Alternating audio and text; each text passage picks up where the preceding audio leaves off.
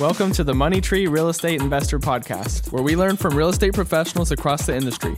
They will share about how they got into real estate, the big wins they have celebrated, the mistakes they have made along the way, and the advice they have for anyone following in their footsteps. Money really does grow on trees. Hey everybody, it's William Holland here for another episode of the Money Tree Real Estate Investing Podcast. I've got a special guest, Amy Sylvis, today. Tell us a little bit about yourself, Amy. Sure. Thank you so much for having me, William. This is really exciting. My name is Amy Sylvis. I'm the founder and principal of Sylvis Capital. I live out here in Los Angeles, California with my husband, Joel, and I am a multifamily and flex industrial real estate investor. So my main job is to connect people with great investing opportunities. And we've been doing this on the active side for the better part of 4 years. It's been incredible. That's wonderful. I got to go to California last year and can't wait to get back. It's so beautiful. It's nice. It is. We feel very, very fortunate to live here.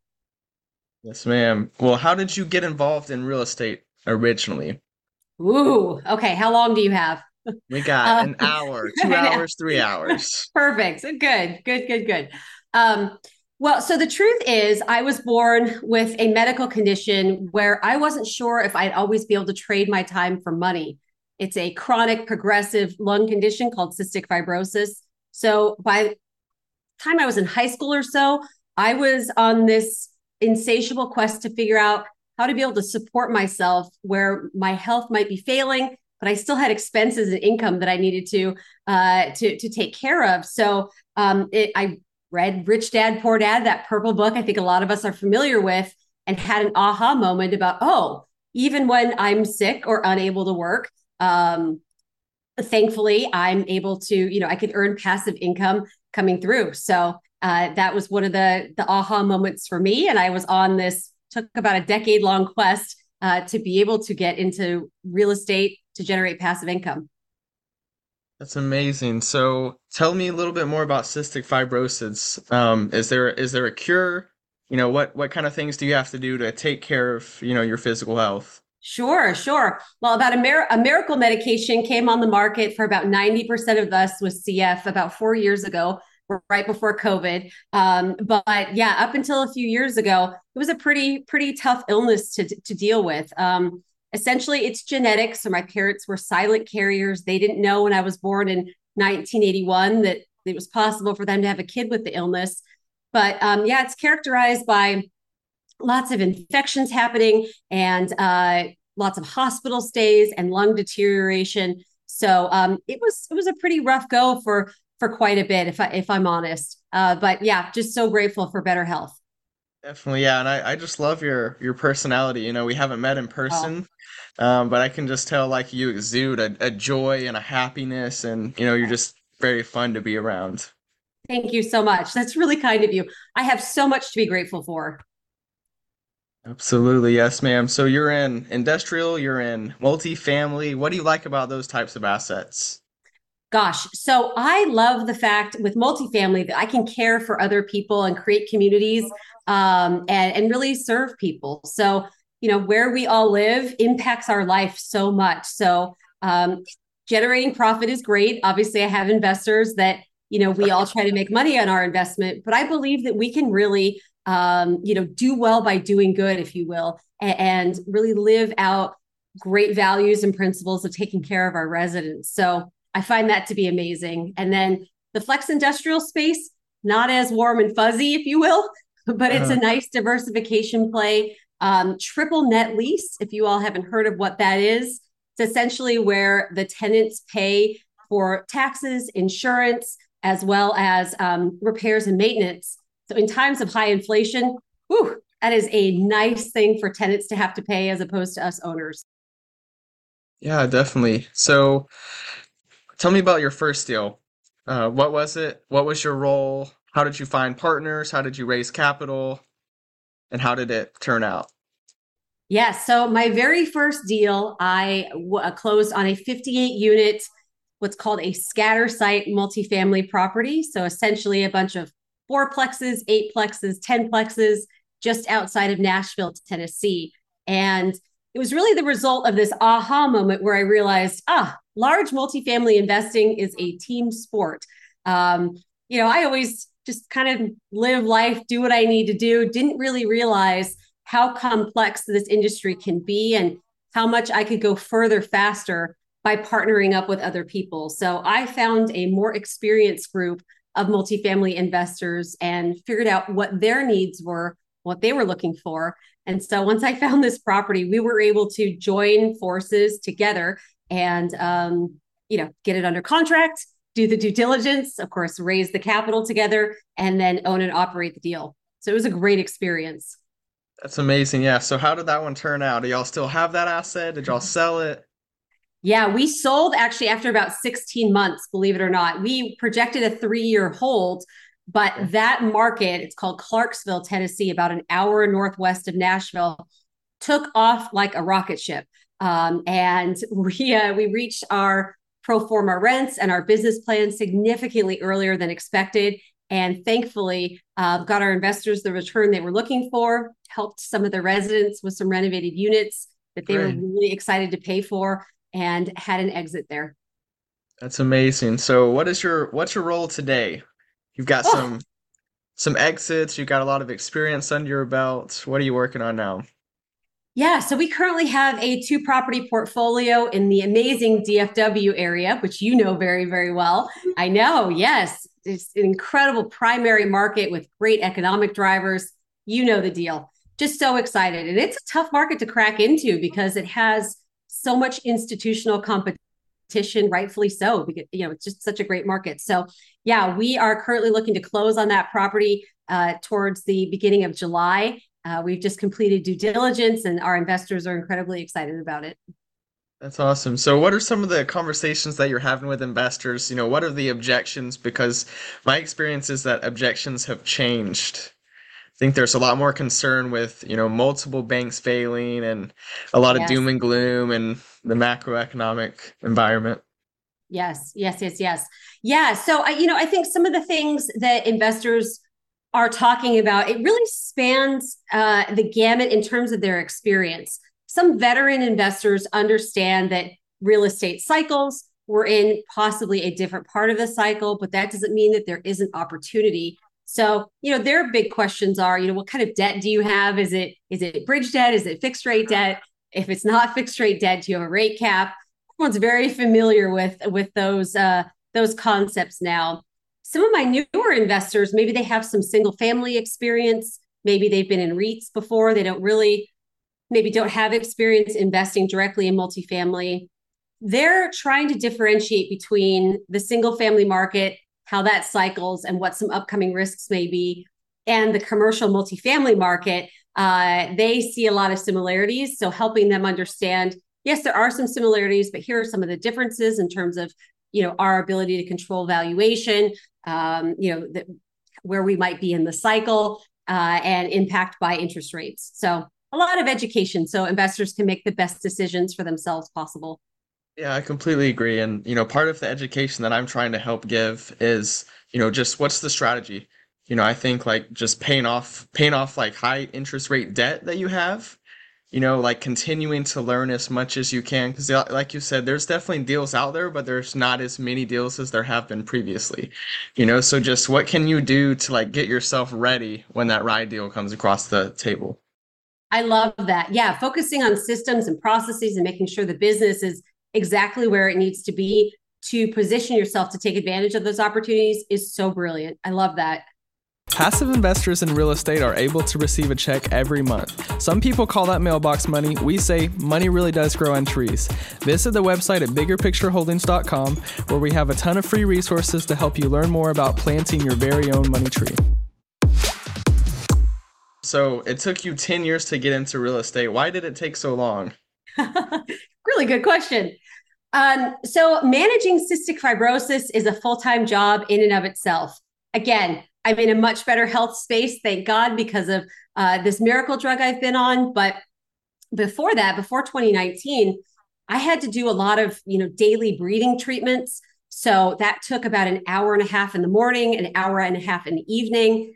And that's when I was well. When I wasn't well, then I was spending 2, sometimes 3 weeks into in the hospital dealing with virulent pneumonia and lung infections and such. So it was really hard to do that and then maintain a full-time job in healthcare where I used to work, and then try to start a side hustle of investing in real estate. So I definitely tried. I definitely gave it my best, but having a few issues, unfortunately, just balancing it all, staying healthy. But it ended up, as most things do in life, being a great opportunity for me to further my education.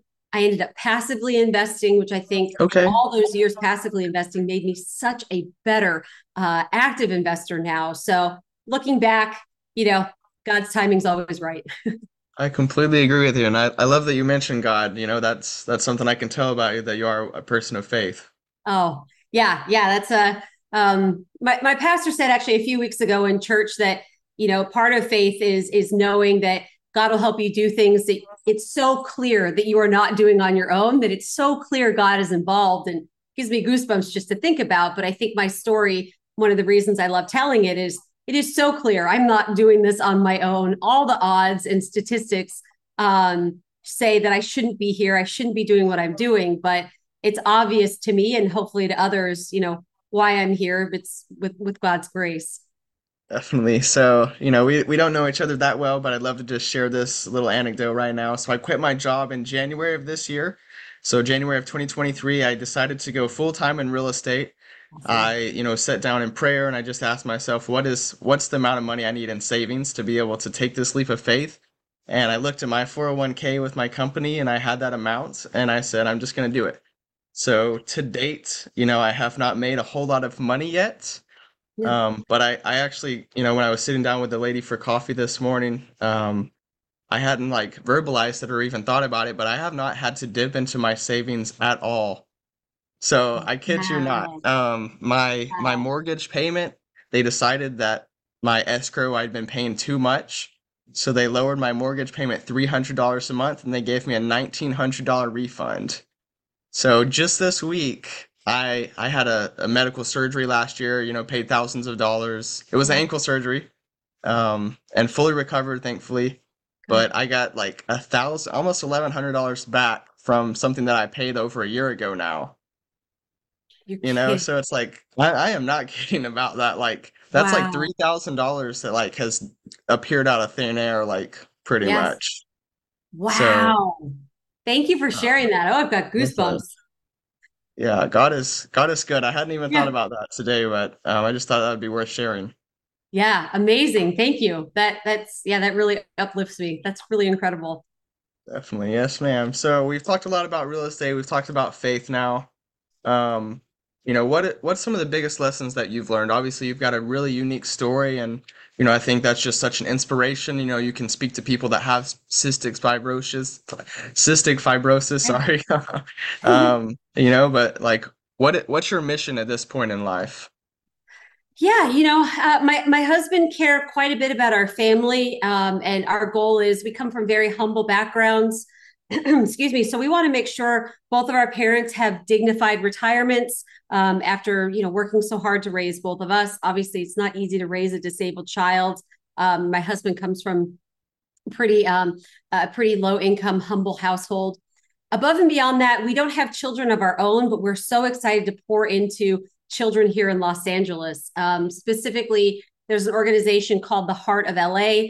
That's an after school program for children whose parents are working, everyday working class folks. My husband benefited from after school programs growing up to really keep him on the straight and narrow, and develop his intellect, his creative abilities, all of those things. So we're really excited to pour our profit, not all of our profits, but a good amount into that type of organization, as well as the 10% of people with cystic fibrosis that don't benefit from the miracle drug that I get to take. It breaks my heart every day that there are still people with my illness suffering in need of Mm. better treatments. So we love what we do. Obviously, I'm sure you and your audience would agree. Money is helpful. Money's great. But for us, we feel like we're tasked to be a good steward of the money God gives us, and let the money flow through us, in addition to, of course, taking care of of how we live. So that's a big driver for being in real estate. And we're really excited to see that through.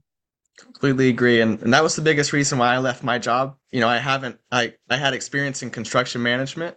So I got to manage $20 million worth of scope on a 26-story building. So I feel confident in that arena. I don't have a lot of repertoire in like acquiring real estate. Yeah. But I took a leap of faith because like real estate has become my biggest ministry. I get to do this Wow. podcast. I get to have coffees all the time. I get to have phone calls all the time. And like I shared with the lady this morning that I got coffee with, like I'm not here to like beat anybody with my beliefs, but Yeah. like this is my identity, and Yes. it's just amazing to be able to share that with other people. That's fantastic. Wow. Real estate's been your biggest ministry.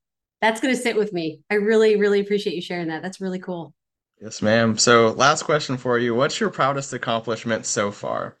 Oh, what is my proudest accomplishment so far? Let's see. You know, I I've spent a lot of time speaking to parents of children with cystic fibrosis. I am now of an age where I'm the same age or maybe even older than parents who are having children and raising them with this illness. And, thankfully that the prognosis for the illness has changed quite dramatically. When I was born, my parents were told I'd live to be about 9 years old. It's Mm. significantly higher now, but it's still a scary and very daunting thing for a parent to have to go through. And I love being able to sit alongside parents who may be scared or unsure of what may, become of their children or what their children may go through, and to be able to show them, what's possible. Not on my own, part of it is sharing my faith journey, but also the fact that, there may be societal constructs or maybe limitations that doctors may put on children, but there's so much possibility now and hope for their children to live long, fulfilling lives and to really live out their purpose. So I just love being able to serve in that way and care for, folks that live a similar experience and may be worried. So I think that's my biggest accomplishment. I love that, Amy. I appreciate you sharing that. So how can people get in touch with you?